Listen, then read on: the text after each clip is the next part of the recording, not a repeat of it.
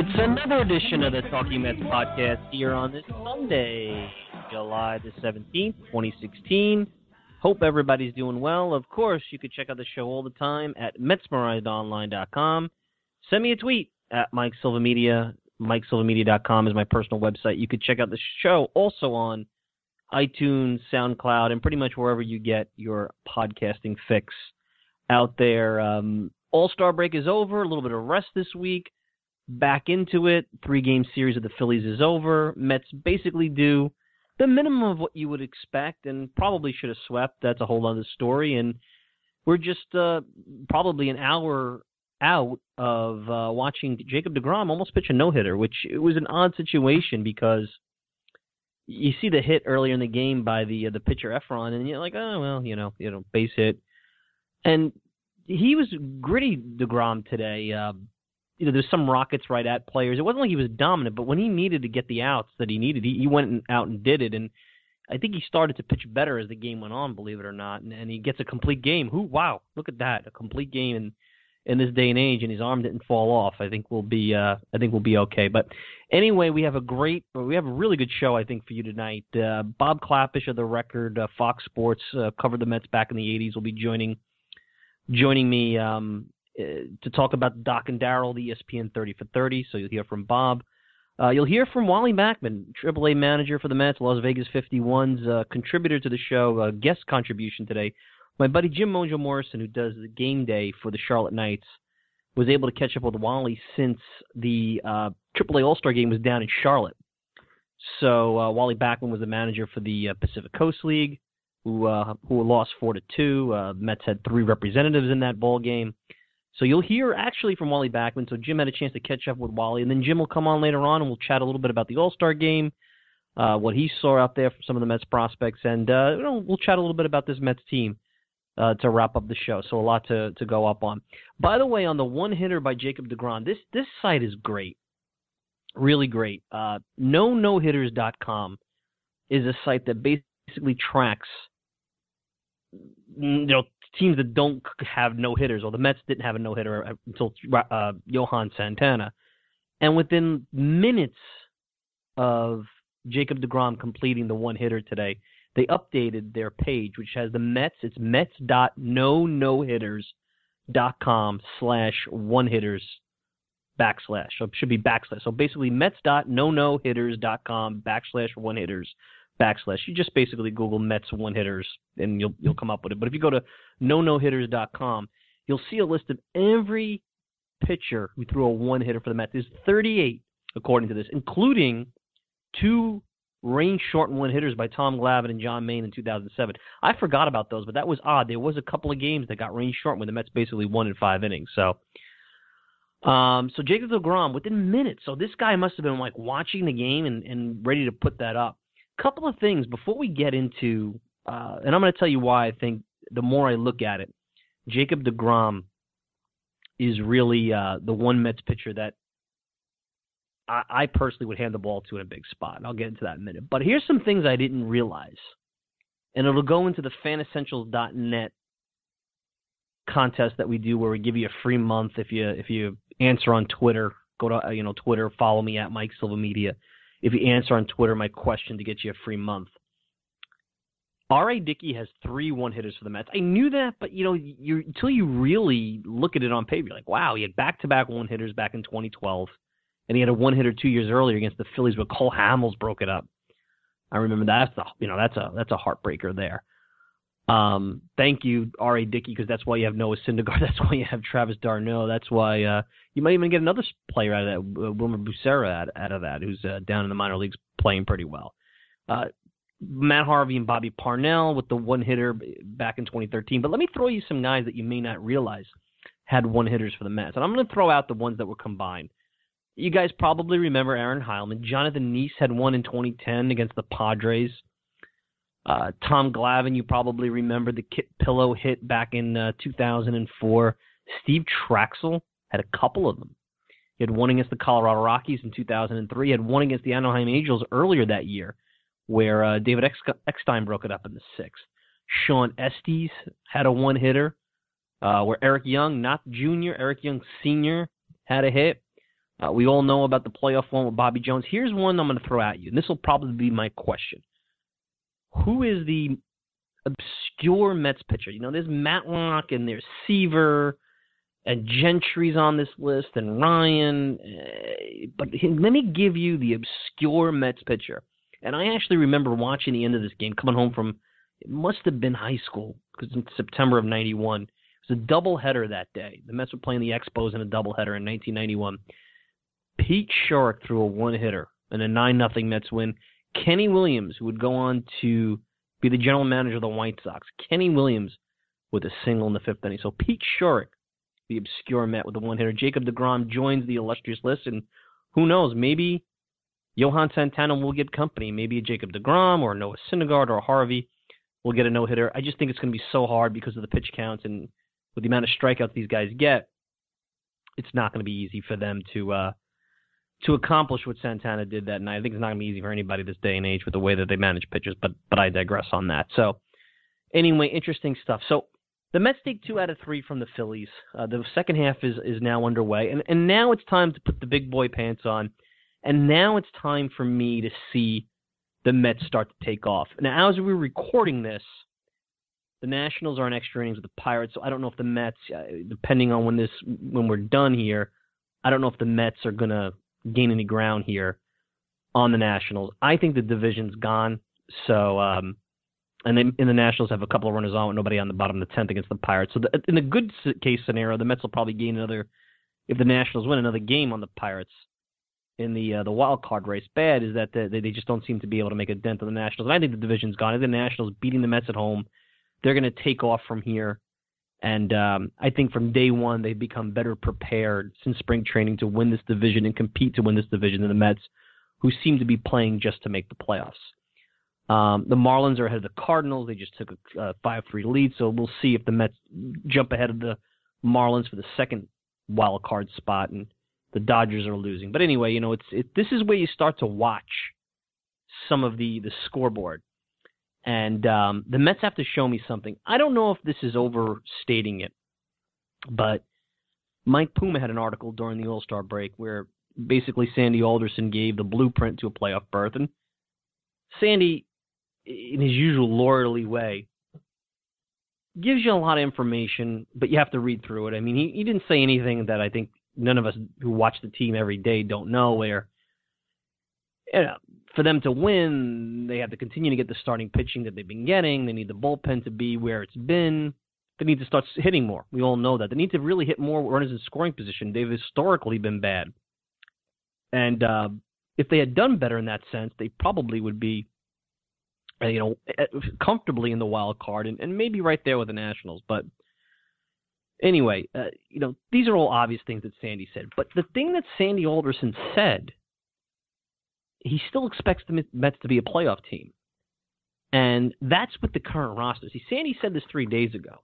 Sandy said this 3 days ago, that knowing that Matt Harvey would not be on this roster and knowing that Lucas Duda is still a week away from baseball activity and maybe not going to be much of a contributor this year.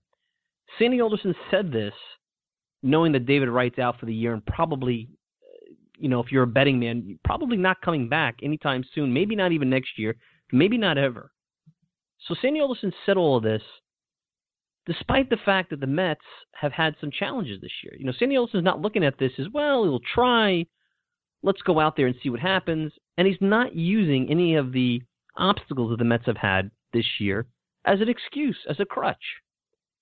And which is amazing to me that none of you picked up on this, because all I see, and I know it's Twitter, and Twitter is not necessarily a synopsis of every Mets fan, but I see a lot of excuses. And look, I know on Twitter I break chops a little bit, and that's kind of the outlet for me when I'm frustrated watching the game to spout out emotional things that sometimes, nothing inappropriate, but sometimes you're thinking more like a fan sometimes there than just as an independent individual who's trying to cover this team in the way that I cover the team from afar, talk show sense, covering the team. You guys all tell me about how this team has been decimated by injuries, and I posed the question on the last day of the season. If you're sitting around and watching the Miami Marlins and the Dodgers, or the Cardinals and the Marlins, or the Cardinals and the Dodgers, or the Pirates, whatever team it is, and not the Mets playing in the wild card game. Because right now I feel like the Mets are just not a team that's going to be able to make up this deficit on the Nationals. I think the Nationals are going to allow it. I don't think the Nationals are going to go into any long losing streaks. How are you going to feel? Are you going to feel good? And then if that's the case, are you still comfortable with the leadership that this not only the performance of the front office, but specifically, do you feel good about how the field staff has done this year? And right away I got, bam, right away, it's not their fault that Harvey got thoracic outlet syndrome, and it's not their fault that they've been decimated by injuries, and it's not their fault that Wright went down with a herniated disc. And I'm saying and it's not their fault that Conforto, didn't hit and was sent down. Which, by the way, you'll hear, might be there, especially when you listen to what Wally Backman says in a little bit about Conforto. It is probably the coaching staff's fault because I think they got Conforto out of his game. But again, I digress. So I'm listening to this and I'm saying to myself, boy, you guys are already preparing yourself to not make the playoffs. You can't handle this, can you? To me, there's no excuse. I still look at the Cardinals and the Pirates and the Marlins and even the Dodgers, and I say, why can't the Mets, even with the roster constituted, I'm going to play this as if dude is not coming back. Certainly we know Harvey's not coming back. I'm not even going to go out there and assume that Sandy Alderson is going to acquire an arm because some of the relievers that I've heard thrown out there, the Axfords, the Butchers, the Hands, I'm like, all right, I'm not going to, it depends on what they want for them, but none of these guys are difference makers. You're not bringing in Chapman or Aroldis Chapman or Andrew Miller or a guy like that. That doesn't that the names you're hearing. So I'm assuming that this roster, as is what's going to be for the rest of the season. I still think they should make the playoffs. Now, I don't know what those other teams are going to do. That could change. But as of now, and I'm not saying anything about the injuries, because I'm saying to myself, the Mets are not experiencing this rash of injuries. Sure, they've been a little bit unlucky, but they're not decimated. If you told me in spring training Conforto wouldn't hit and Harvey would go down and you'd still get another, 2 months of injuries from d'Arnaud and Wright would be out for the same amount of time as was last year, would I come out of spring training feeling good about them? No, but I wouldn't necessarily say, Harvey, I might say that because, it's starting pitching, but I wouldn't say, oh my God, this team can't make the playoffs because you got 2 wild cards now. And I'm baffled by why everybody thinks this team is decimated by injuries. James Loney's done a very good job. He's at a 107 OPS plus. He's got an OPS of 775. He's playing, I don't want to say perfect defense because I think the scoops he's better than sometimes at his range, but he's playing good defense and he's providing the contact that they need. Maybe not the power. He's got 4 home runs, but not Duda. I'm not asking him to be Duda, but he's certainly not a huge downgrade. And based on what Duda was performing before the injury, he's been better. He's been better. Conforto was a below-league average hitter. He was horrible for 2 months. So you were playing with a below-league average player. Certainly De Aza has been poor, but Juan Lagares has done okay. So if you're trading off Conforto for Lagares, there's not much of a drop-off. If anything, he's been better, especially on the defensive side. Cespedes has been Cespedes. Walker and Cabrera and Granderson have had their ups and downs, but they're solid hitters. Yeah, the catching situation, you had a huge drop-off offensively with Plawecki and Rene Rivera. But listen, you had to prepare for d'Arnaud being out. He's always been out. Your bench is okay. And look, the David Wright thing, here's the deal. Flores and Reyes will not be any worse than what you were going to get out of Wright. If anything, they're going to be better. They're going to be better defensively. Reyes is going to add another element with speed. I don't think Reyes is done. I never thought that. I think Reyes needs to be in the right situation. I don't think Reyes is the same player he was 5 years ago, or certainly not 10 years ago, but Reyes is not done. He's going to help them, and he hasn't been bad at third base. The pitching staff, they've used 6 starters this year. Guess how many starters typically you need to get through a season? 8 to 10. That's any team. Oh, you're going to say, no, Mike, that's not true. By the way, last year the Kansas City Royals won the championship. They needed 10 starters to get through the year. Now, not everybody's going to get 5, 10, 15 starts. You can have onesies, twosies, but they need them. Whether it be a doubleheader, rainouts, injuries, rest, whatever it may be. The Yankees in 2009 won a championship. They used 9 starters. You're going to keep going deeper? The 1998 Yankees won 114 games, needed 10 starters to get through the year. The 86 Mets, you want to hit home? Needed 9 starters. The Mets have used 6. And maybe Wheeler comes back, makes it 7. But if everybody stays healthy the rest of the year and they don't go crazy with the rest, guess what? Mets aren't going to need more than 6 starters. That's a healthy team. That's a healthy pitching staff. Again, it's not even August 1st, so there could be. And I think the Mets will wind up getting 7-8 starters. You might get a Wheeler start, maybe Gil Martin at some point. Maybe they go out and get some. I don't know. But that's a healthy team. Guys, this is a team that's had challenges. It's not that's baseball. What did you expect? You expect because they went to the World Series and they had a great 12 weeks and everything fell their way after August 1st, after Cespedes? You expected that to happen this year? I told you, the first podcast that I did here, I told you that wasn't going to happen. What do you think? You think everyone's going to roll over? The Phillies have young players that are trying to make it in baseball. They're not going to sit around and watch the Mets run all over them. The same thing for the Braves. I heard this week, Sal Licata on WOR. Well, the Mets got an easy schedule if you get past this stretch of 30-something games. You got teams like the Phillies, the Braves, the Reds, the Twins. Guys, nothing is given. Nothing is easy.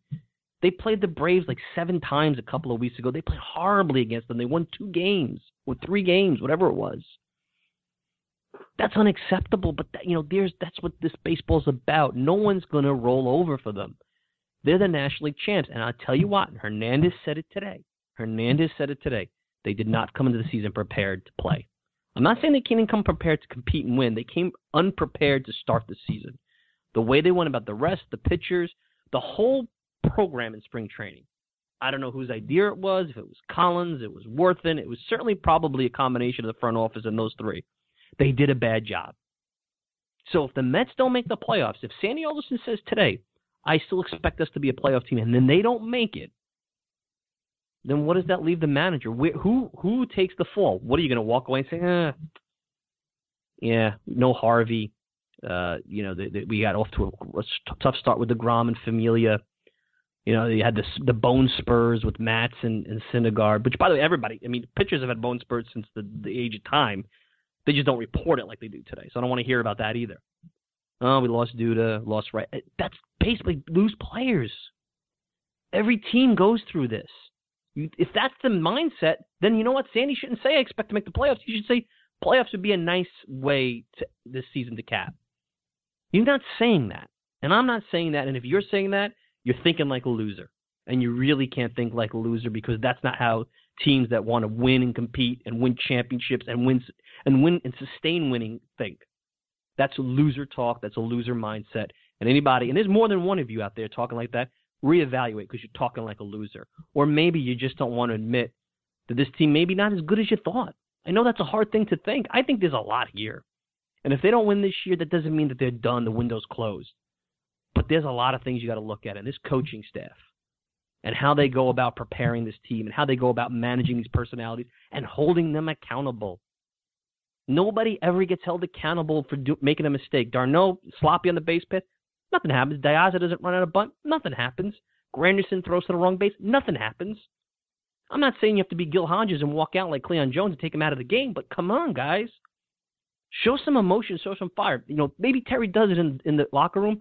I don't know. To me, Terry still is scarred from his days in Anaheim when he was looked at as a lunatic. And I don't think he's ever held his team accountable. I don't think he's I think he's a fake tough guy. I think he's a soft manager. He's never shown me the one thing you thought you were going to get when you got Terry Collins back in 2010. This guy's really going to have a disciplined club that plays hard, plays fundamental, and he's not going to take any of their nonsense. The antithesis of some of the nonsense you saw under Willie Randolph and Jerry Manuel, I haven't seen it in good years and bad. He almost is a caretaker to me. He's always been that. He was supposed to be that until they got good. He hasn't changed. And if he didn't have such good personalities in his clubhouse, I think it would be worse. He's fortunate he's had David Wright and that the young pitchers are good guys and they're not, they're serious about their profession. But there's some clowns in that locker room. So to me, here's the deal. If you're talking about, this team is not injured. That's a false statement. This team the general manager expects this team to make the playoffs. And I'll tell you what. Jacob deGrom, not because he pitched a one-hitter today. It's coincidence, but he continues to show me that he could win with less than his best stuff. He showed it to you in Game 5 against the Dodgers last year. He didn't have great stuff against the Cubs in Game 3, and he grinded that out. Wasn't good in the World Series. Would have liked to see him get another shot if they had made it to a 6th or a 7th game. But he could win without his best stuff, and that's the guy you want to hand the ball to. Syndergaard, all of a sudden he's got bone spurs. Matz, I think, is still trying to figure out he's still trying to learn. He's young. He had 5 starts at the big league last year. This is essentially his first season. Harvey, I think, sometimes has a glass jaw. Not DeGrom. DeGrom has shown you he can compete and win and be effective without his best stuff. Now he's starting to get his stuff back.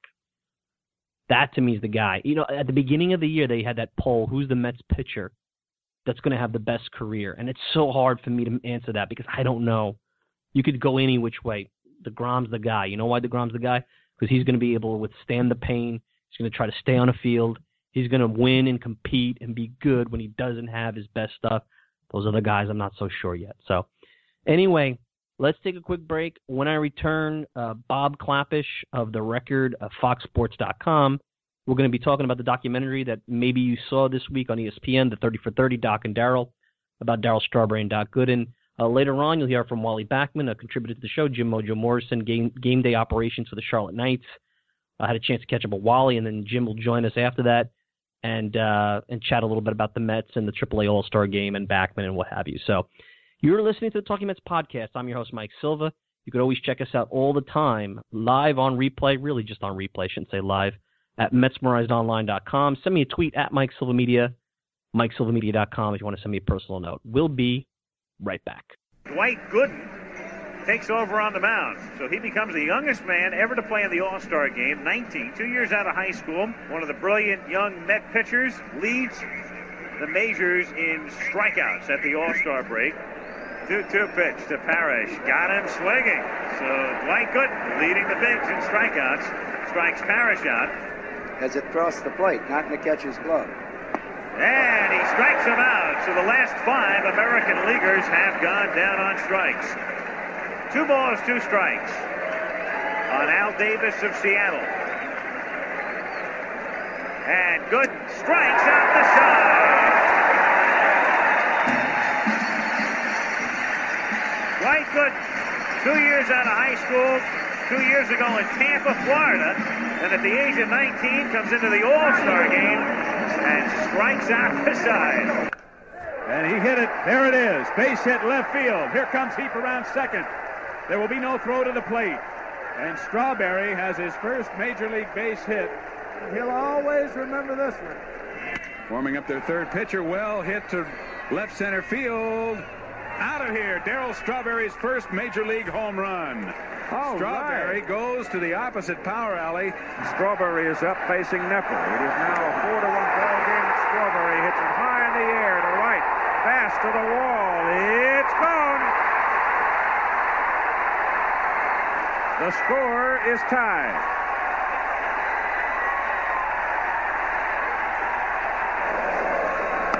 High drive into deep right field. Evans back at the wall.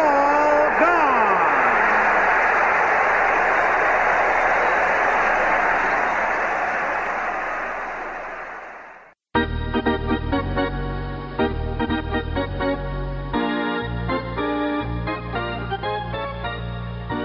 We're back, Talking Mets.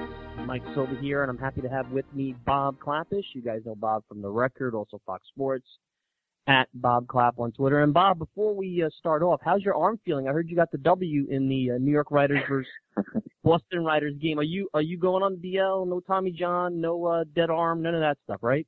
No. I don't have to worry about that stuff. I don't throw as hard as Syndergaard, so I don't ever have to worry about blowing out the ligaments in my elbow. Arm feels great. Had a fun time yesterday playing ball. It's always a treat. We get the stadium once a year. We get Fenway once a year. So we have a home-and-home series against the Boston Riders. And, I've been playing baseball a long time in my life, and it's still a great, great thrill to be able to pitch on a major league mound. It was a lot of fun. And I was following you on Twitter while you were at the, I believe it was the All-Star game, and you and Bobby Bonilla breaking bread, making peace. There's hope for everybody, right? I mean, there's got to be. It means that there's a possibility of hope of peace in the Middle East. If Bobby Bowe and I can get along, then anybody can. I mean, we were mortal enemies in the '90s. Literally ready to come to blows that day in the clubhouse back in '93. But time passes. We both made mistakes that day. We both wish we could have done things differently. And Bobby's a different person now than he was back then. I've grown up a lot, and we just happened to bump into each other. And he extended his hand, said, "Hey, Bob, how you doing?" I said, "Bobby, nice to see you." We shook hands, and that was it. You know, I mean, we finally moved on from that ugly chapter in our past. Of course, I have with me Bob Klapisch, and if you guys watched the 30 for 30 about Darryl Strawberry and Doc Gooden, you saw Bob quite a bit. Bob, getting over to that, and that's the reason why I wanted to talk to you. I grew up as a Mets fan watching that team in the 80s as a young man, and you covered it, so I mean, you have a much better perspective of that team than just a young boy watching it from the outside. But what did you think of the portrayal of that period, those two guys? How do you think the documentary, how well did the documentary do in giving the viewer an idea of that period of those two players? Mike, I thought it was tremendous. You know, I had great curiosity as to how the final product would turn out. They spent almost 4 hours in my house interviewing me that day, so I knew what direction they were going in with the piece. But I did not know how it ultimately, you know, the finished product would look until I saw it the other night, and it was deeply, deeply moving. And I mean, first of all, they captured the era very well. You know, the sense of history was accurate. You know, the interviews were expansive and extensive. They talked to a lot of the relevant people, including Keith. And the time spent between Darryl and Doc was incredibly powerful, the two of them face to face, especially in that diner. I mean, I think that's what really made this documentary so effective. And that was really a nice touch, is to put them in a setting where it was just the two of them, nobody to moderate, no reporters there to direct the questions or direct the conversation. Just the two of them sharing history, sharing their bond. And, you know, you can see in some senses they love each other now. In some senses you could see some of the old tensions that are still there, some of the things that have never been resolved. It was all there. It was very raw. And by the end of it, you know, I mean, there's still so many demons, especially on Doc's side. You know, I saw him fidgeting and looking uneasy and uncomfortable. He doesn't look well physically, and I was left with a tremendous sadness about where he's gone in his life and what's ahead for him. You know, by the end, I was really choked up. It was a really powerful portrayal of these two great, great superstars, and I think I tried very hard to portray that and convey that. These guys were can't miss. I mean, these like, you know, generational superstars. You know, we throw that term around so much, superstars, bound for Cooperstown. I mean, we hear it all the time, and it's 99% of the time just hype.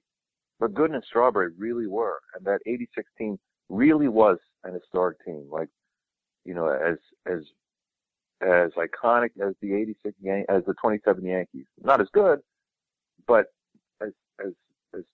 as meaningful and as I should say, a team that fans could really attach themselves to in a similar way. So I guess the long answer is, to see those two now and where they are in their lives really moved me, and I really was choked up at the end, particularly about Doc. What I found interesting, I mean, we know from the press clippings how bad things got for both of them, especially as they got towards the later part of their career, but it seemed like they had issues right off the bat in the minor leagues, rookie year, second year. As someone recovering the team, I know you don't follow them to the off-the-field stuff, but even back then, before social media, I think it would be hard to hide some of these things that were going on. I mean, as a reporter, did you realize off the bat how troubled these two guys were and how many things they had going on? Well, Mike, I did. I mean, I was part of it myself. I was 25 years old. I was out to it, right? I mean, I was a single reporter. I was the same age as the players. I mean, a lot of what was happening, not all of it, but a lot of it was happening, I either saw for myself or I was, you know, on the periphery of or heard secondhand. But you have to understand that against the backdrop of what was happening culturally in this country, and particularly in New York City in the mid-'80s, early to mid-'80s. I mean, everybody was partying. I mean, it's an entirely different world than what exists now. Everybody was doing everything to excess, you know, making money, spending money, drinking, doing coke, having sex with strangers. It was just a different universe. So what Gooden and Strawberry were experiencing and what they were doing was not that unusual, given what everyone else was doing and given what their teammates were doing. They were just going with the flow. So, I mean, they were awfully young and they were very vulnerable, but it's not like they stood out all that much, and that's the tragedy of it. looking from an outsider's point of view, my perception of how they were covered, I'll use the word covered, was that Doc always seemed like a shy, good guy, got involved with the wrong crowd. Darryl was the lightning rod, kind of like A-Rod, kind of like, what you see maybe a little bit with Matt Harvey, but more so like A-Rod. Do you feel those guys were covered differently or portrayed differently in any way during that period? Differently than the other teammates, or differently from each other, you mean? From each other, I'm sorry, from each other, yeah. Yeah, I mean, we protected Doc because, I mean, you could just tell he was this really shy and awkward kid. He came from a very sheltered background and was really overwhelmed socially. I mean, I even think just being interviewed made Doc uncomfortable. He just really wanted to pitch, which obviously he was great at, and that's where his true self came out. He could that warrior ethos, that real fierce competitor, only manifested itself on the mound. Otherwise, he just wanted to be left alone to play video games with the clubhouse kids. I mean, he had very little social polish. Whereas Darryl was, this loud, ego-driven, braggart, funny, and edgy and, larger than life. I mean, with a big booming voice and the cutting humor. I mean, he was, there was so much more to Darryl's personality, good and bad, than Doc. Doc would just prefer to have been left alone and ignored. That would have made him happy if nobody talked to him when he wasn't pitching, so he could just do his thing. So we gravitated towards Darryl because he was news. I mean, you had to stand around his locker and wait for him to say something. That was just part of your assignment if you were a beat guy back in the day. Wait for Darryl to go off on something or someone. Whereas Doc just didn't have that much to say. He was, as I said, he was awkward with his responses, unsure of his opinions. And it was really the best thing to do was to get him on the days he pitched, to talk about how he pitched. Otherwise, we invested most of our time with Darryl. When you look back, it's easy to have revisionist history. And look, Lenny Dykstra's been doing a lot of that lately. But, I mean, the Mets brought in a psychologist. I think it was Dr. Alan Lanz. I mean, they tried everything with those guys. But was there anything they could do? Could they have maybe brought them up a little bit later? Was it a situation where no matter what, the time, as you said earlier, the city, the team, it was a perfect storm where no matter what you did to take care of these two guys, they inevitably were going to go down this path? That's a tremendous question, really, because I've asked myself that. What could you have done? What could the Mets have done in 1984, 83, 85 to prevent this? And I honestly don't know. I mean, your team captain, Keith Hernandez, had a cocaine problem. I mean, the smartest guy on the team, Ron Darling, Ivy educated, was a heavy beer drinker. I mean, everybody was doing something. The manager stocked vodka in his refrigerator.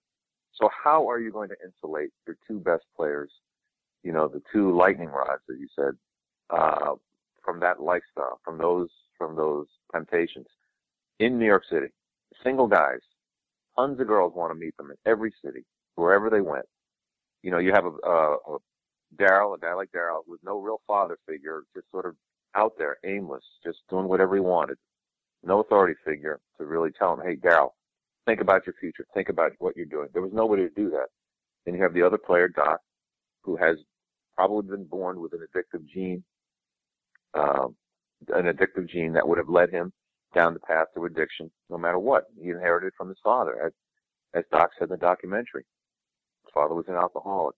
It was already predestined for Doc to suffer through that same disease. So honestly, 30 years ago, I don't know if the mechanism was in place. I don't know if the culture could have saved them. I just don't see any other path to them, unless, as you say, they kept them in the minor leagues for another 2 seasons. But you know what? The drinking and drugging probably would have gotten them in Jackson, Mississippi at AA, or at Tidewater or AAA, or wherever they went, something bad would have followed. I have with me Bob Klapisch of The Record, covered the Mets back in the 80s, was part of the 30 for 30 documentary about Darryl Strawberry and Dwight Gooden. One thing I took away, I don't know if you picked up on it, but I saw when Keith Hernandez was talking about Doc being a little on edge on the team bus, and Keith as a recovering drug addict, cocaine user, I guess he kind of knew what was happening. And I sensed a little regret that maybe I could have went to management.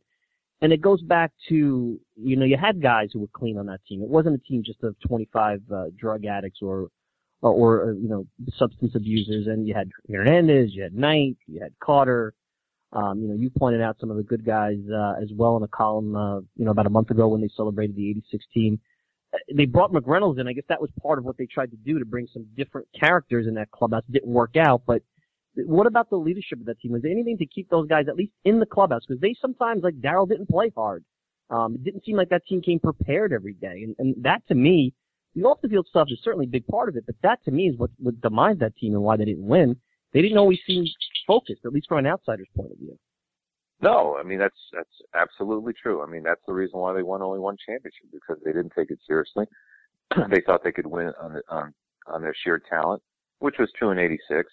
But, after a while, you realize that the rest of the league is looking for you, is gunning for you. You have to play hard. You have to give more of an effort than that if you want to be a dynasty. And that's how the Mets really saw themselves, as a potential dynasty. And it didn't work out. I mean, if we look at the body of work between '85 and '89, as exciting as they were, as newsworthy as they were, as crazy as they were, as talented as they were, you would have to say that Met era was a failure. Or at least it was a bitter disappointment, having won only one championship with the kind of skill they had and talent that they had. So, who's to blame? I mean, all of them, across the board. Management and ownership knew but didn't want to know about what was going on in the clubhouse. The manager himself knew, but he himself was part of that lifestyle. The team captains, Gary Carter, was marginalized because he was religious, faithful to his wife, and just didn't go out at night, so nobody paid attention to him when the games were over. And Keith, the one person perhaps who could have policed them, I'm talking about Doc and Darryl, he's guilty of the same stuff. I mean, he had his own cocaine problem. It would have been, he thinks, and to a degree he's right, it would have been hypocritical for him to blow the whistle on Doc and Darryl when he was caught up in the same madness. So I think he regrets it now, as a man in his 60s, knowing he could have saved these guys, or at least done something to prolong their careers or prolong their greatness. But at the time, Keith was a wild man too. I mean, he was in no position to say stop, because all Doc and Darryl would have had to do is say, hey, what are you doing then? Why aren't you doing something about yourself? And it would have been a valid point. Hey, last question before I let you go. I'm listening to the stories, and I actually there was a podcast out recently where Ryan Thompson was talking about his experience with the Mets, and that's obviously after, Doc and Darryl and everything, but some of the craziness that went on. We mentioned it with Bonilla and you, at the end of that in the early 90s. I mean, you go into locker rooms now, it's got to be like a different universe. If you take the 1986, 87 Bob Klapisch and introduce him to you today in the same job, you're not a beat writer, but going into a locker room. Right. I mean, I've only been in the locker room a little bit, and that's recently, and I got to tell you, waiting for these guys to talk, it's like watching paint dry. I could do a lot of better things out there. I have a conversation with you right now. Different world, I got to think, just listening to you talk. It's so different. I mean, we could talk for an hour about the change, not just in the way the game is played and the way the game is consumed, electronically and digitally, but the way the game is covered and who is actually playing this game compared to 20, 30 years ago. Look, all the extreme cases, the extreme personalities, one way or the other, really interesting good guys, and the really, really bad guys, they're gone. They have been distilled out of baseball. What you have now is everyone is sort of in the middle, sort of an average, nice, pleasant, polite, but ultimately very dull template. And that's definitely by design. It's not a coincidence. Players are being drilled and coached and tutored from the moment they're signed, how to speak, how to act, how to look, and certainly what responses to give when the press comes around. They have seminars now and coaching sessions and mock interviews that they do from the time they're in rookie ball all the way to the moment that they're called up to the big league. So when that first microphone is thrust in their face, or the Klieg light goes on, or a reporter like me is standing there with a notebook in front of them, they know what to say. They know not what to say. And it's just all rehearsed. And it's just, it's a different industry. It's a different sport. It's a different journalism now, covering baseball as opposed to 1985. It's far less interesting. I mean, the athleticism is great. These players are better than they ever were. In terms of watching the sport, it's more exciting now. The guys throw harder. They hit the ball farther. They jump higher. They run faster. Everything you would want aesthetically, they can provide. But in terms of interesting personalities and the way the game is written about, it's much, much more dull. I mean, you see so many writers now rely on statistics and sabermetrics, and that passes for baseball writing now, whereas back in the day when I first started, I would have laughed at that kind of coverage because it used to be personality-driven. The news was generated by the players themselves in the clubhouse, from the clubhouse, and that couldn't be farther from the truth today. I'm going to let you go, but I would ask you one last thing. Last year at this time, I talked to you, and you had pointed out how you thought the Nationals were dead and they were done, and you were right. You were on the money. The second half, the Mets are in Philadelphia. They've got some injury issues. They've played, even when they've been healthy, they've played inconsistent. Where do you see the Mets going this year? I feel this is more of a team that's going to be a wild card team. I think the Nationals are headed in the right direction. They look tough. They're starting to play better as the weeks go on. What do you think? What do you see going forward here in the second half? I'm 100% in agreement with you. I think the Mets still have enough talent to get to the wild card, and after that, I don't know. I don't like their chances. Nothing is impossible, of course, but I don't like their chances of getting all the way to the League Championship Series. It's just not their year, and I've had a weird vibe about them since spring training. This is before the run of injuries. It just feels a lot like the '87 Mets. That just something is wrong. Something, either one injury too many, or they've just come into the season thinking it was too easy, and they're paying a price for that. And ultimately, the Nationals are a much better, tougher team. They're not afraid of the Mets. They have a much more dynamic and charismatic manager in Dusty Baker, and that counts for a lot. I think down the stretch, the Nationals are not going to fold because they have a leader in that clubhouse who will not let them fold, who's not afraid, whereas Matt Williams was a year ago. I think obviously Daniel Murphy's a big part of it, but I think Dusty Baker, as a leader of his team, as a leader of men, is the difference maker in the East. So I see the Mets getting in as a playoff team, but not going very deep into October. It's just not their year. All right. Well, you go ice your arm. I expect another 7 innings when you play those guys again. All right. Okay, man. You got it. All right. You have a great weekend. Thanks a lot, Bob Jennings, for your time. Let's do this again. All righty? Thanks, Mike. Thanks for having me on. Right.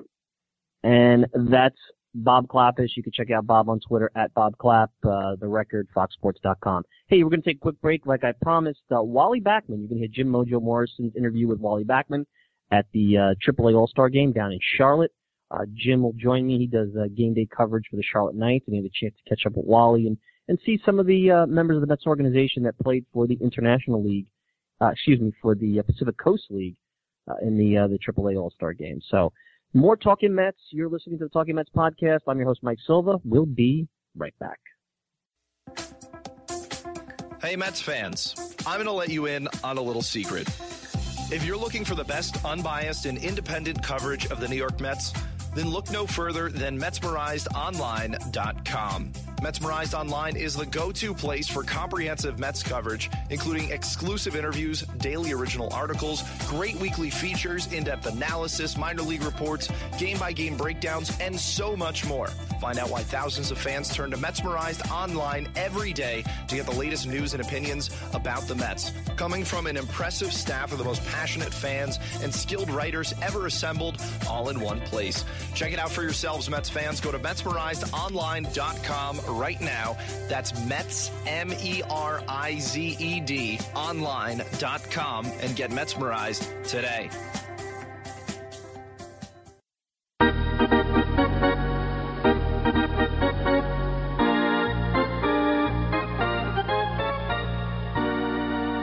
From BB&T Ballpark in Uptown Charlotte, North Carolina, Jim Mojo Morrison talking Mets at the 29th Annual Sonic Automotive AAA All-Star Game presented by Gildan. Joining me now is the skipper of the Mets AAA affiliate, the Las Vegas 51s, Wally Backman, who is the manager of the Pacific Coast League in this year's AAA All-Star Game. And Wally, great to see you back on the East Coast, and congratulations on being named the skipper of the Pacific Coast League. Thank you. I appreciate it. I think we're going to have a lot of fun.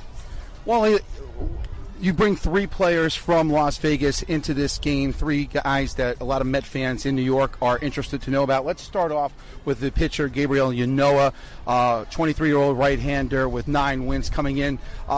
With Matt Harvey being injured, is he a prospect to go up and pitch for the Mets second half of the season? I think there's definitely a possibility. Depending on what Sandy and those guys decide that they want to do.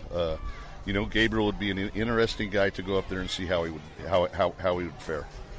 The other guys, you have two position players, one an infielder, T.J. Rivera, having a great year with the bat. David Wright out at third base. He plays third base. Is there an opportunity for him perhaps later in the season to go up and help the Mets with his bat? Well, I would think so. It really depends on the injuries and things like that, but TJ has done a wonderful job for me at third base. He came back, had a little bit of a sore hamstring, but this kid has hit 300 everywhere he's played. When he's given the opportunity, or when he gets that opportunity to go to the big leagues, I think people are going to be happy with what they see. We're talking with Wally Backman here at the AAA All-Star Game on Talking Mets. Travis Rainon was in the Home Run Derby on Monday, having a good year with the long ball, 30 doubles. What kind of a bat does he bring if he actually gets the call-up? Well, if he got a chance, he's got a lot of power. His power is really to right center field. He leads the PCL now in doubles. I think he's got 36, 37 doubles. But he's a guy with big power. He's a corner outfielder. He does strike out quite a bit, but the numbers are very good for him. I think he's drove in 70 runs all the way halfway through the year. So, Travis is a guy that's a big power guy, that's a corner outfielder, that's a decent outfielder as well. Another guy that Met fans interested in, he's been with the big club, Josh Edgin, left-hander. He's been with you this year. What kind of a season is he having, and could he help the big club down the road? Absolutely, he could definitely help. There's no question. Josh has done a great job. It's getting him to his ups and downs over the course of a game, the way that he would be used in the big leagues. Josh right now is 90 to 93. He's not 94, 95 like he once was, but he's got the two different breaking balls he throws and a changeup. He's done a nice job there in AAA. You can tell that it's a major league guy that you think is rehabbing, so you can see the difference in him when he's pitching. We're talking baseball, talking Mets with the skipper of the Las Vegas 51s, Wally Backman. And Wally, I'll be remiss if I didn't ask you the million-dollar question on the mind of all Met fans. Michael Conforto started out, had a great start for the Mets, struggled early in the year, now down with you, and seems to have turned the corner. What's going on with Michael Conforto? Well, I think the thing with Michael was he was so pull happy when he was in the big leagues, and he got away from his swing. He's a guy that stays in the middle of the field, drives the ball into gaps. He's a gap-to-gap guy with some power, but he's not a guy that I don't think is going to hit 30 home runs, and I think that's what he was trying to become. The talks that we had were, hey, you got to get back. You got to be who you are, and you're going to be that guy that's going to hit 15, 20 home runs and drive in 100 runs and hit 300. That's the type of hitter he is, and that's what we really worked on the hardest with Michael, was trying to get him back to the center of the field, and that's where he's at. The other day he hit a home run over 400 feet to left center. So, that's the swing that I see Michael Conforto having. Your thoughts on the first half the Mets have had? I know you get a chance to watch it out there in Las Vegas with the time difference. It's been a weird year for the Mets, especially with all the injuries. The injuries are always a big factor. I mean, every team is going to have injuries, but when you look at that starting rotation that the Mets have, and then to lose Harvey, that's a big loss. But they have guys that can fill in up there and get the job done. I know that they've talked about Noah and Steven Matz and stuff, but those guys look like they're ready to finish the season and do everything they can. Jake DeGrom, he's a great one too, So they're going to get Wheeler back here shortly, and when Wheeler gets back, they're going to be back up to full strength. But when you talk about a starting pitching staff, that's about as good as it gets, I think. We're talking with Wally Backman, 1986 world champion. It's been a while, Wally. I was a kid when you guys won that, watching you guys at the old Shea Stadium. Recently you had the reunion back in New York. What were your memories about the weekend? How was that? It was fantastic. The way that they put that together for us was an outstanding job, from walking out from center field and the dinner that they gave us. They really did it first class, and I think we all appreciated it. It was a lot of fun. As far as this game is, and we are talking with Wally Backman, the manager of the Pacific Coast League. You've got the International League. Is there a little bit of pride on it? I mean, I know you were a competitive guy. You don't like to lose at anything. How do you handle this International League in the All-Star game? Do you guys go out to win, or do you just want to get everybody in? What do you do? I want everybody to play, but I'm playing it to win. I mean, I did my homework on every one of those guys. I have scouting reports on that whole team over there in the International League. So, our catchers are going to read the scouting reports. We'll have a meeting just like we would at the start of any kind of series that we were having, just to try to get them a little more prepared so they know what we got the pitching stuff. They know the velocities of all these guys. So they're going to have all the information they need to know to play these guys. Last one, Wally. Brandon Nimmo went up to the Mets recently, and a little story that you kind of played a trick on him as far as where he was going, how he was traveling. Share that story with the fans in New York on how you sent Nimmo up to New York. You know, I brought him in my office. It was kind of funny because I brought him in my office. I knew he was going up. I made the coaches leave my office, and I just, you know, I talked about how proud I was of him, his work ethic, the way he was doing stuff on the field. And to make a long story short, at the end of the conversation, I said to him that hey, we got a full flight, and I got an extra plane ticket here, and you're going to have to go through Salt Lake to get back home. So I gave him the information for that, and then he walked out in the clubhouse, got in the middle of all the guys, and I said, oh, by the way, I said that flight going through Salt Lake goes to Atlanta. So he basically just about started crying. He was very excited. But I like to play jokes on some of those guys, especially the first-year guys. But Brandon's a special kid. Wally, it was always a pleasure. You were one of my favorites on the 86 Mets, and best of luck to you with the Pacific Coast League, and hopefully we'll see you in New York sometime soon. Thank you. That was Wally Backman, the skipper of the Las Vegas 51s, talking Mets here at the Gildan AAA All-Star Game. Hey, Mets fans. How would you like to get all of your favorite Mets merchandise delivered straight to your doorstep? Check out fanessentials.net. All you have to do is pick your favorite sports team, and in this case, it'll be the Mets. And every month you get Mets gear shipped right to your door. They find the sports gear so you don't have to. Each fan box comes packed full with some amazing gear. It makes a great gift idea for any sports fan. Prices start at just $34.99. Visit fanessentials.net and use promo code TalkinMets at checkout for 30% off your first month. Visit fanessentials.net to get all the essentials you need.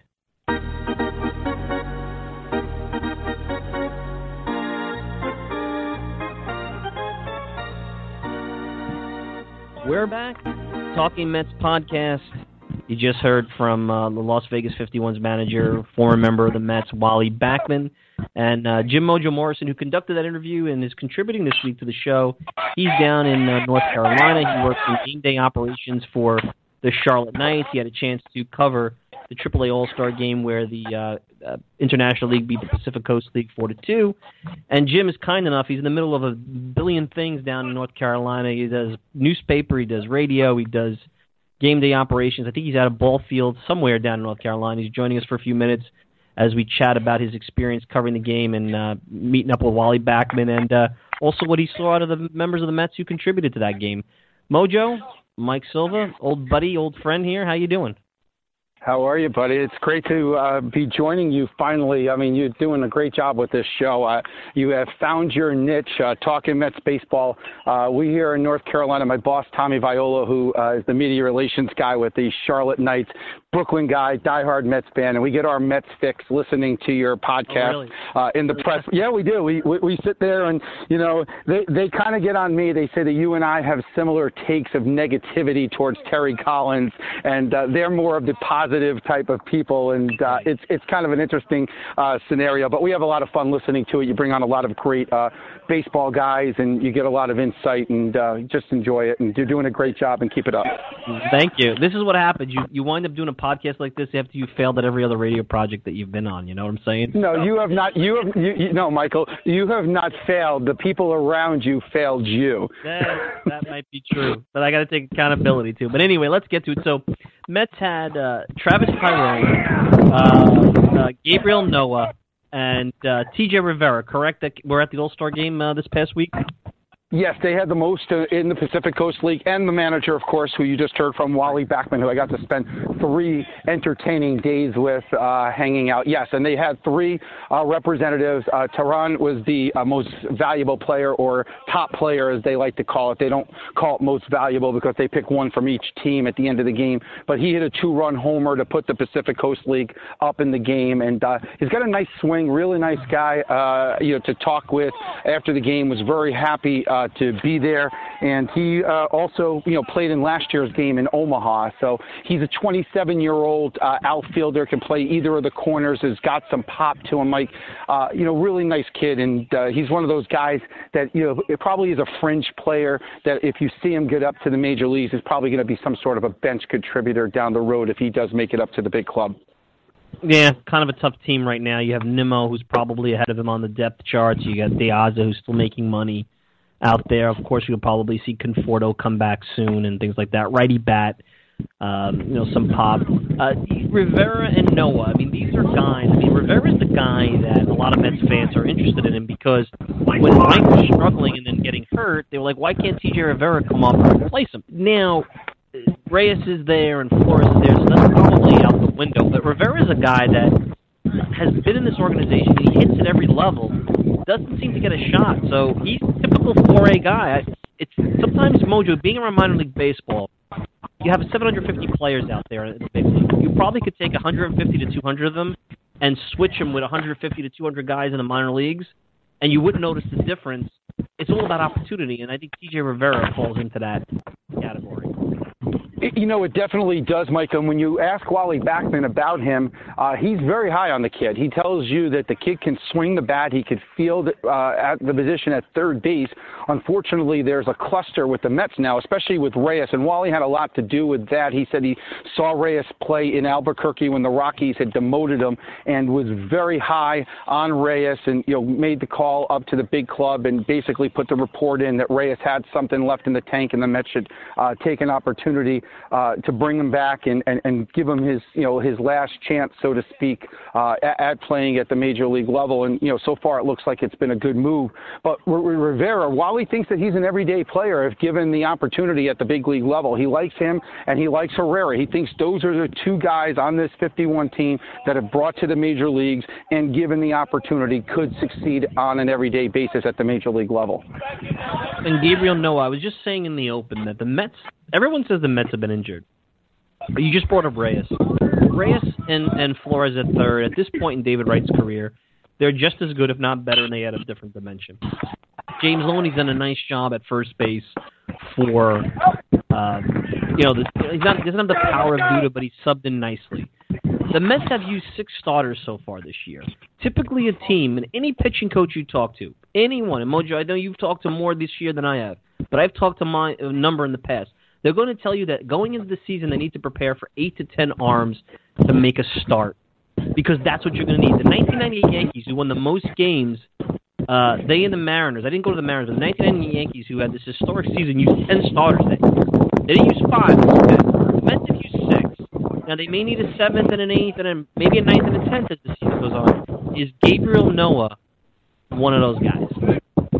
Well, Wally Backman seems to think that he is. He told me he's a tall, lanky kid, doesn't throw the ball, in the high 90s. He's a low 90s guy who pitches to contact. And Mike, you and I have talked off the air about this. If you look at his numbers, he does have a high, contact rate as he goes up in the levels of baseball. But Wally thinks that he's smart enough to set up hitters. And if you have a good defensive club behind him on the particular days that he's on the mound, that he can get guys out at the major league level and give you quality innings every 5th day. He's very high on. He's only 23 years old, pitched an inning in the All-Star game. I liked his delivery. It's long, but it's fluid.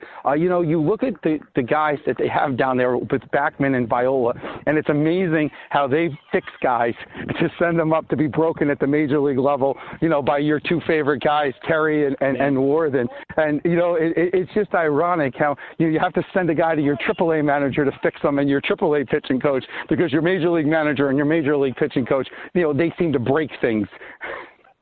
Right. It's interesting about Noah because I had the same reaction. I think he's got probably less than 5 strikeouts per 9 innings, and he clearly pitched to contact. And as I looked at his minor league numbers as he got towards Vegas, keeping in mind that this is the Pacific Coast League and it's so tough to pitch there, there's been more contact. So I say to myself, that's a guy that's not going to translate well at the big league level. And then I go to Bobby Ojida's baseball reference page. And for his career, Bobby Ojeda struck out a little under 6 batters per 9 innings, walked 2 or 3 per 9 innings at a time. I say to myself, Bobby Ojeda was a gamer. Bobby Ojeda was a guy that was integral to the Mets winning the 86 championship. He was a solid starter throughout his tenure with the Mets. I don't want to say Gabriel Noah is Bobby Ojeda, but I'll tell you what, Bobby Ojeda today would not be a starter that anybody would want because he doesn't strike anybody out. Sometimes he gets caught up on. You know, Mike, like minds think alike. That is exactly who I referred to when I tried to make the comparison to Wally. I said he's kind of like a right-handed Bobby Ojeda back in the day when you played. About this. That's a surprise to me.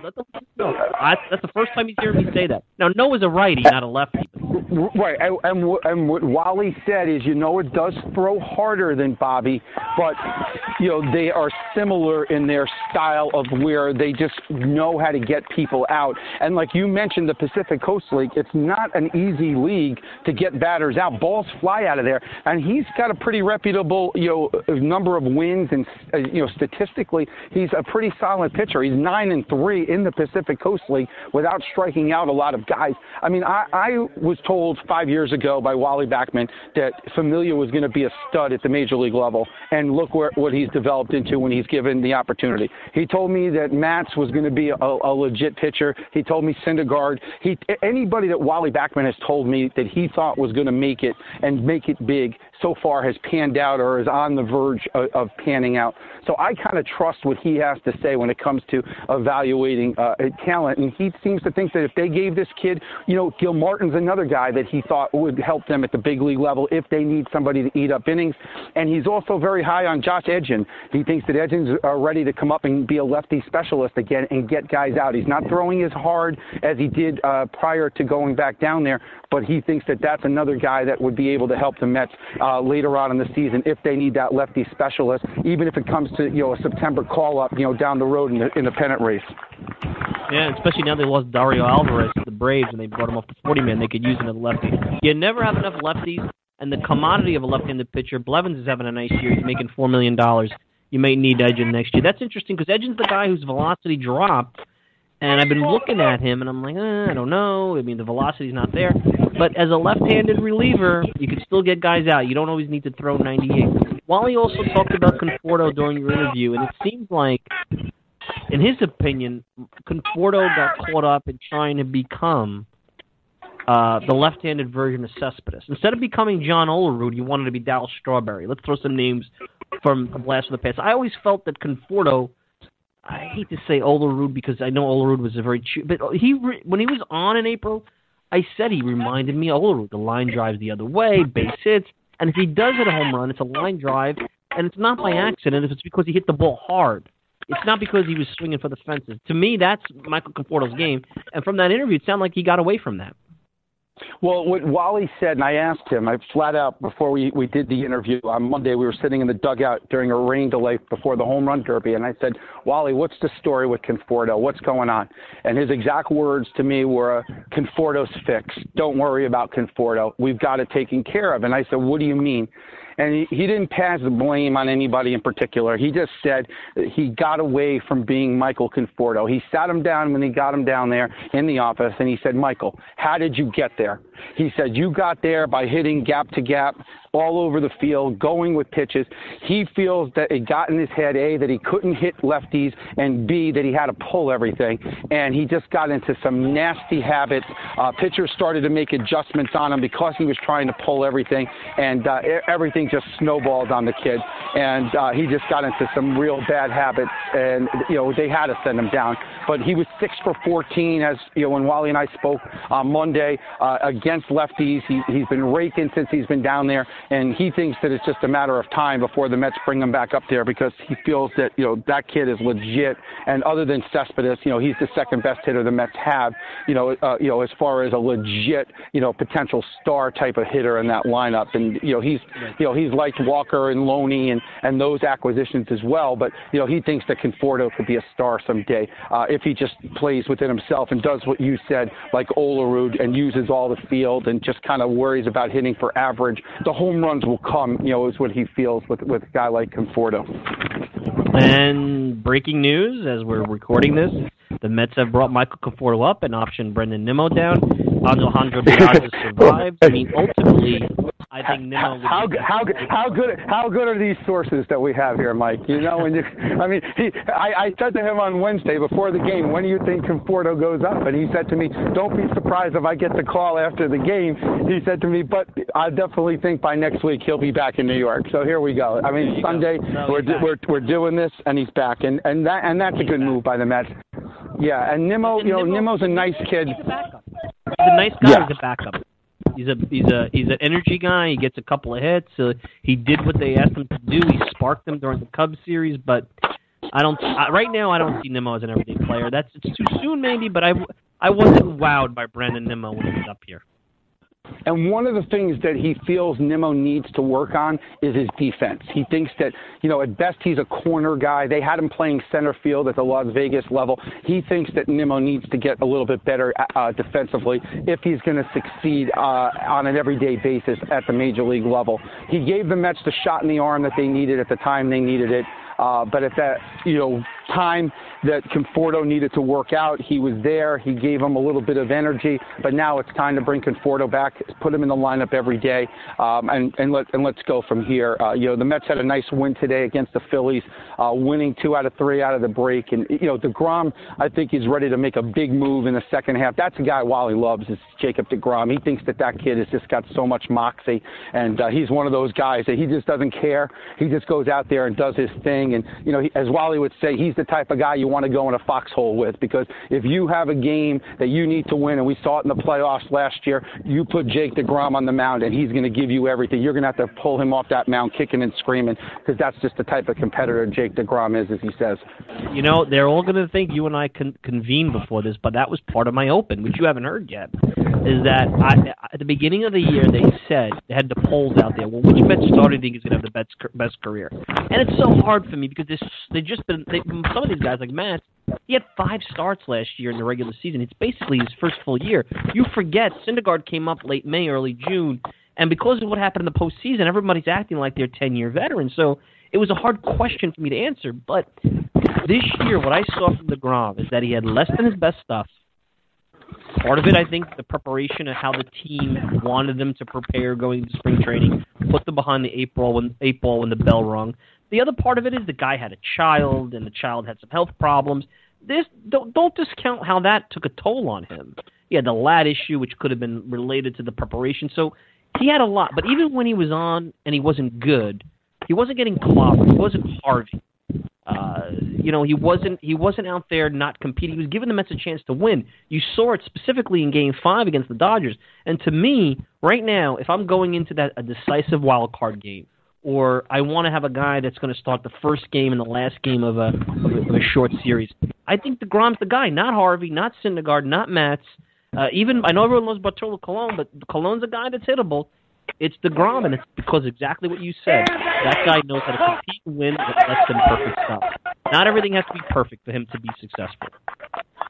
Yeah, Jacob DeGrom is my number one Met guy. I agree with you, Mike, 100%. He's the guy you're going to put into the foxhole with you. That's the guy, if you have your mortgage on the line and you need to win the game, that's the guy that you're going to put your house on. And that's, I feel that way about him. You look at Harvey, and I feel back as I got on Harvey early in the year. I felt like, he was quitting on the Mets. Obviously, he was injured, and there were things wrong with him as we found out. And, there's a guy I asked Wally about Harvey, and he's a Harvey guy. He had him in Buffalo the year he went up to the major leagues in 2012, and he thinks Harvey's going to be fine and he's going to come back and be better than ever. But when you look at Harvey during adverse conditions, he was looking over his shoulder. He was twitching and fidgeting. Now, maybe that had something to do with the discomfort of being hurt. I don't know. But you look at DeGrom when things are going bad, he doesn't let it bother him. He just gets mad, and he goes out there and he tries to, get out of it. And that's the type of pitcher that you want in key situations. And I couldn't agree with you, anymore on that situation with DeGrom. He's just that type of a guy, and he's your number one right now going down the stretch. If you're looking to set up rotations against big pitchers, I would put DeGrom and then Syndergaard as your second guy, and then Colon or Matz, you can interchange them because then the fifth starter is up in the air at this point. What you're going to do, I think you're going to do a lot of mixing and matching with that fifth starter until you finally settle on somebody. And I know you got to get back to it. I want to get into one last thing before I let you go. Good.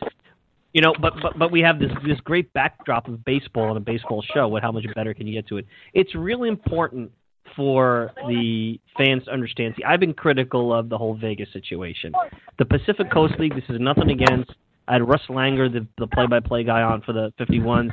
I'm sure it's fun. I'm going to be in Vegas next month for business, and it's a city that it's an acquired taste. Like, either you're into it or you're not. I think it's an okay city. It's not my cup of tea to go out there. The weather sucks, in my opinion, and there's casinos, and that's about it. But this is not a knock. It's still there's things to do, and the Vegas 51s have a good product. It's a horrible situation for the Mets. I'd rather them be in Buffalo. I know that the Buffalo situation just went down south for a variety of reasons. We could do a whole show on it. I know that we could. The Nationals and Syracuse are tied at the hip. Rochester's the most logical. I know that there may be some kind of player development contract coming up with the Twins.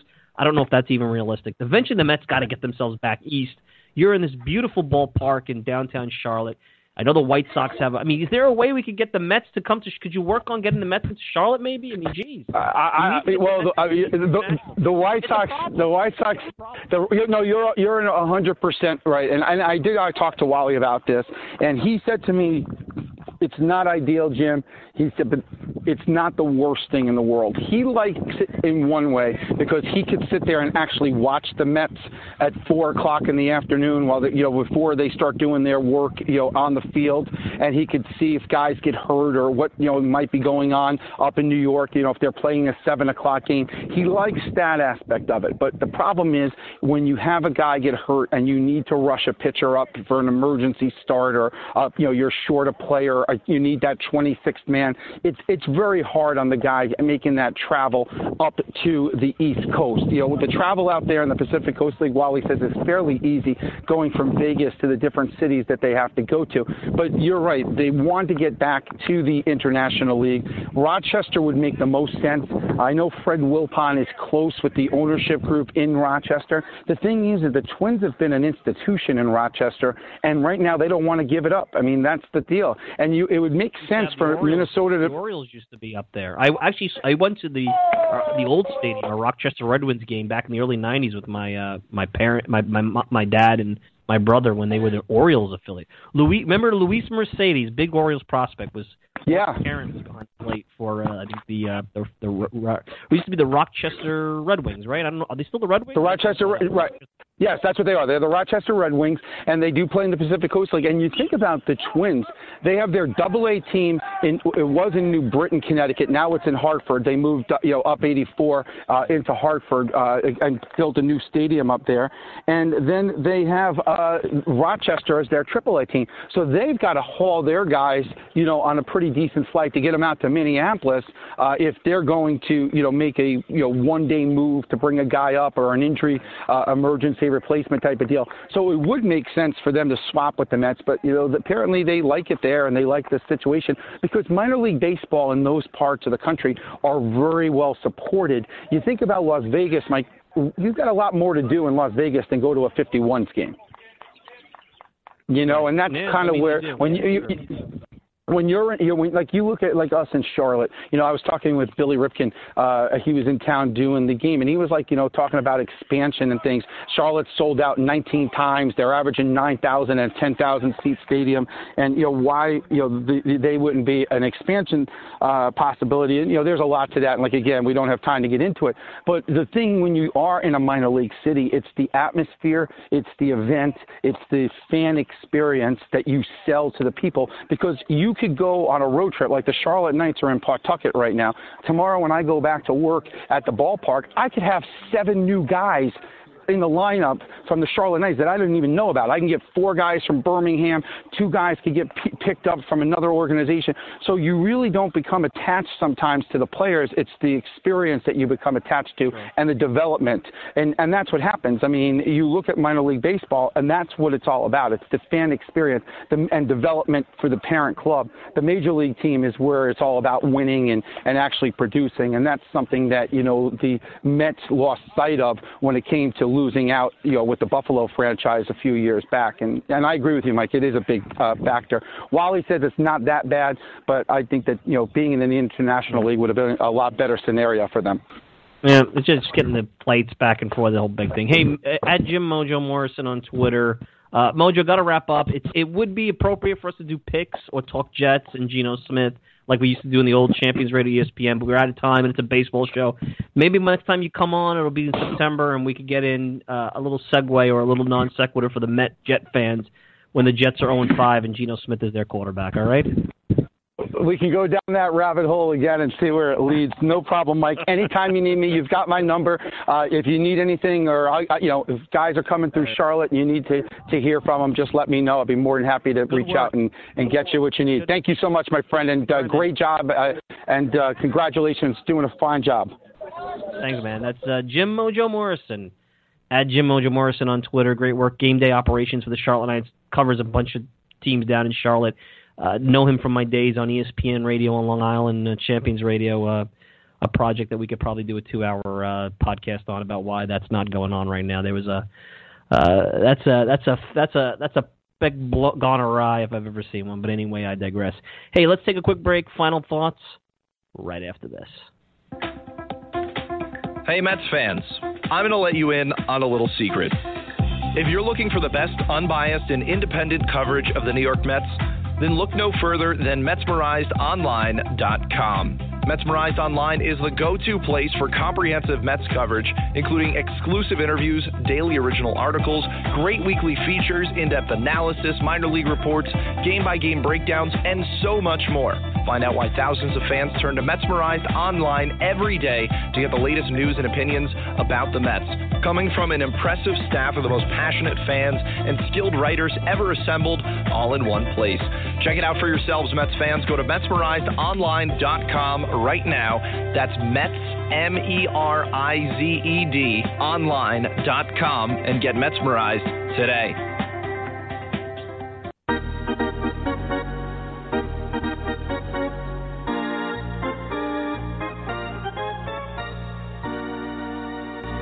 We're back. Final thoughts here. Mike Silva, Talking Mets podcast. Of course, for those who want to do the FanEssentials.net quiz, here's a kick. You guys haven't sent it yet. You wait for me to tweet it. If you want to get ahead here and be the first to tweet at me, as soon as you hear this, go to Twitter, at Mike Silva Media.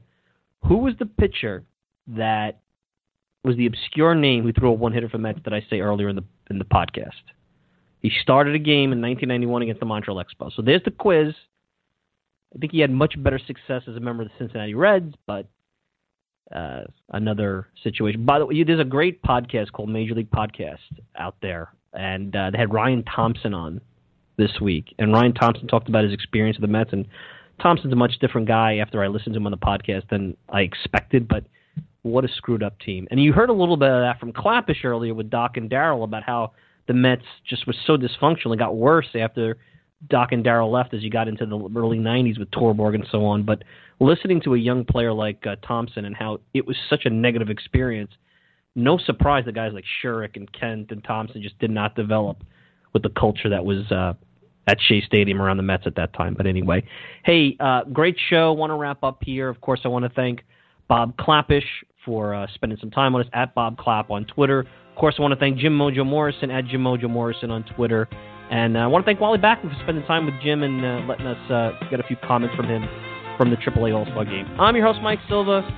Check us out at MetsmerizedOnline.com all the time, at Mike Silva Media on Twitter. I'll see you next week. Meet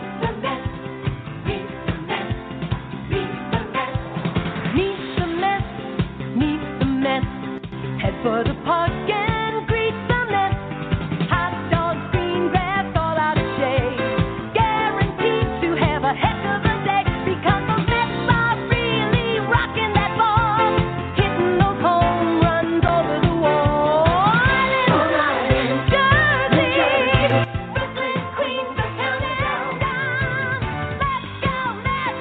That's the cheer all over New York town. Meet the Mets, meet the Mets, meet the Mets, meet the Mets, meet the Mets.